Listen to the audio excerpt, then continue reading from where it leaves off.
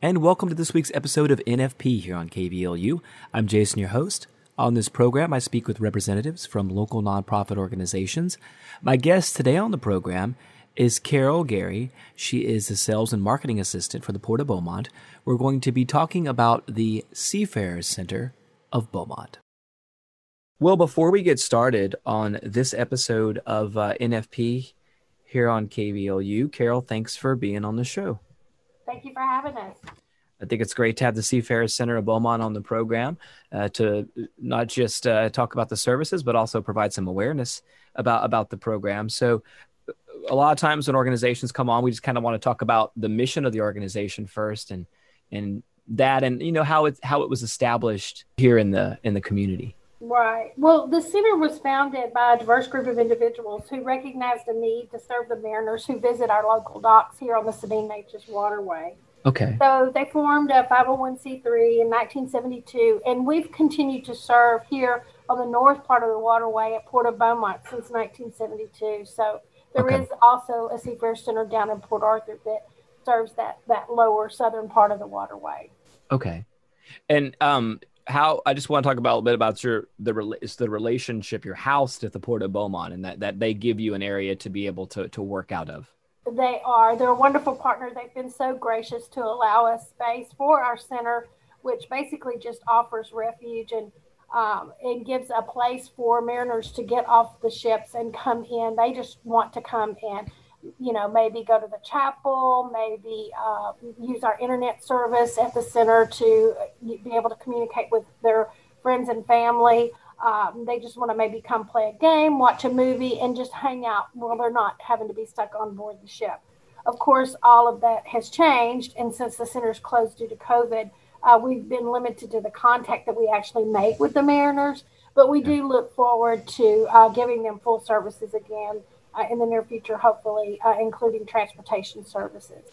Let's talk a little bit about what y'all are doing, collecting different items to put together as sort of a packaging to be able to send with them, and that's sort of related to COVID, like you said, the center being closed. So it's more important, I guess, right now. Right. We can't actually go on board the ships right now to visit the mariners, just to act as advocates, find out if all of their needs are being met. But we actually can, from a distance, communicate at the gangway, at the end of the gangway, of course, with the captain's approval.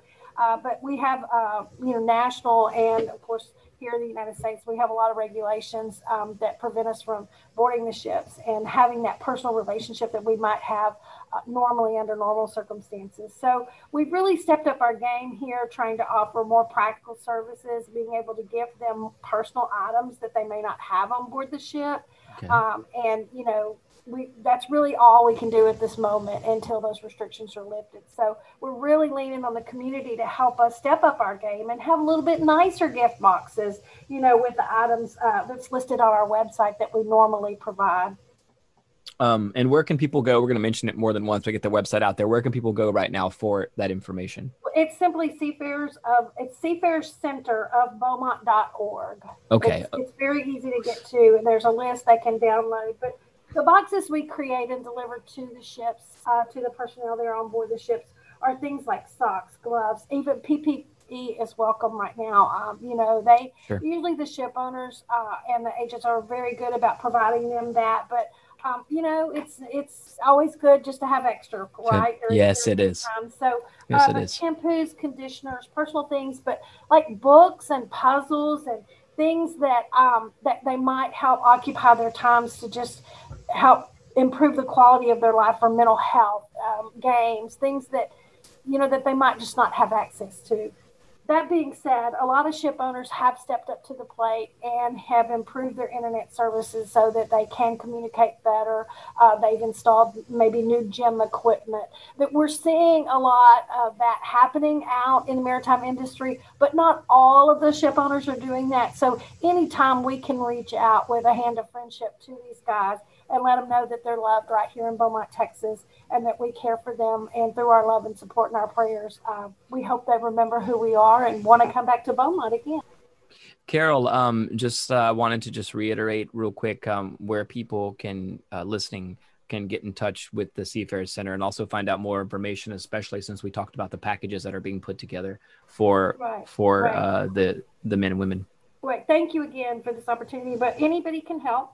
We can always use volunteers. Of course, we're having those struggles like all nonprofits right now with volunteers. But you can make a monetary donation, or if you or your organization would like to collect some of the items off of our list is on our website at seafarercenterofbeaumont.org. You can also link to it through the Port of Beaumont's website here at theportofbeaumont.com. Carol, thank you for being on the show. I appreciate it. Thank you so much. It was a wonderful opportunity. My guest today on the program was Carol Gary with the Seafarer Center of Beaumont. I'd like to remind you that you can find NFP as a podcast wherever you find podcasts. And of course, tune in each Thursday morning right here on 91.3 KVLU.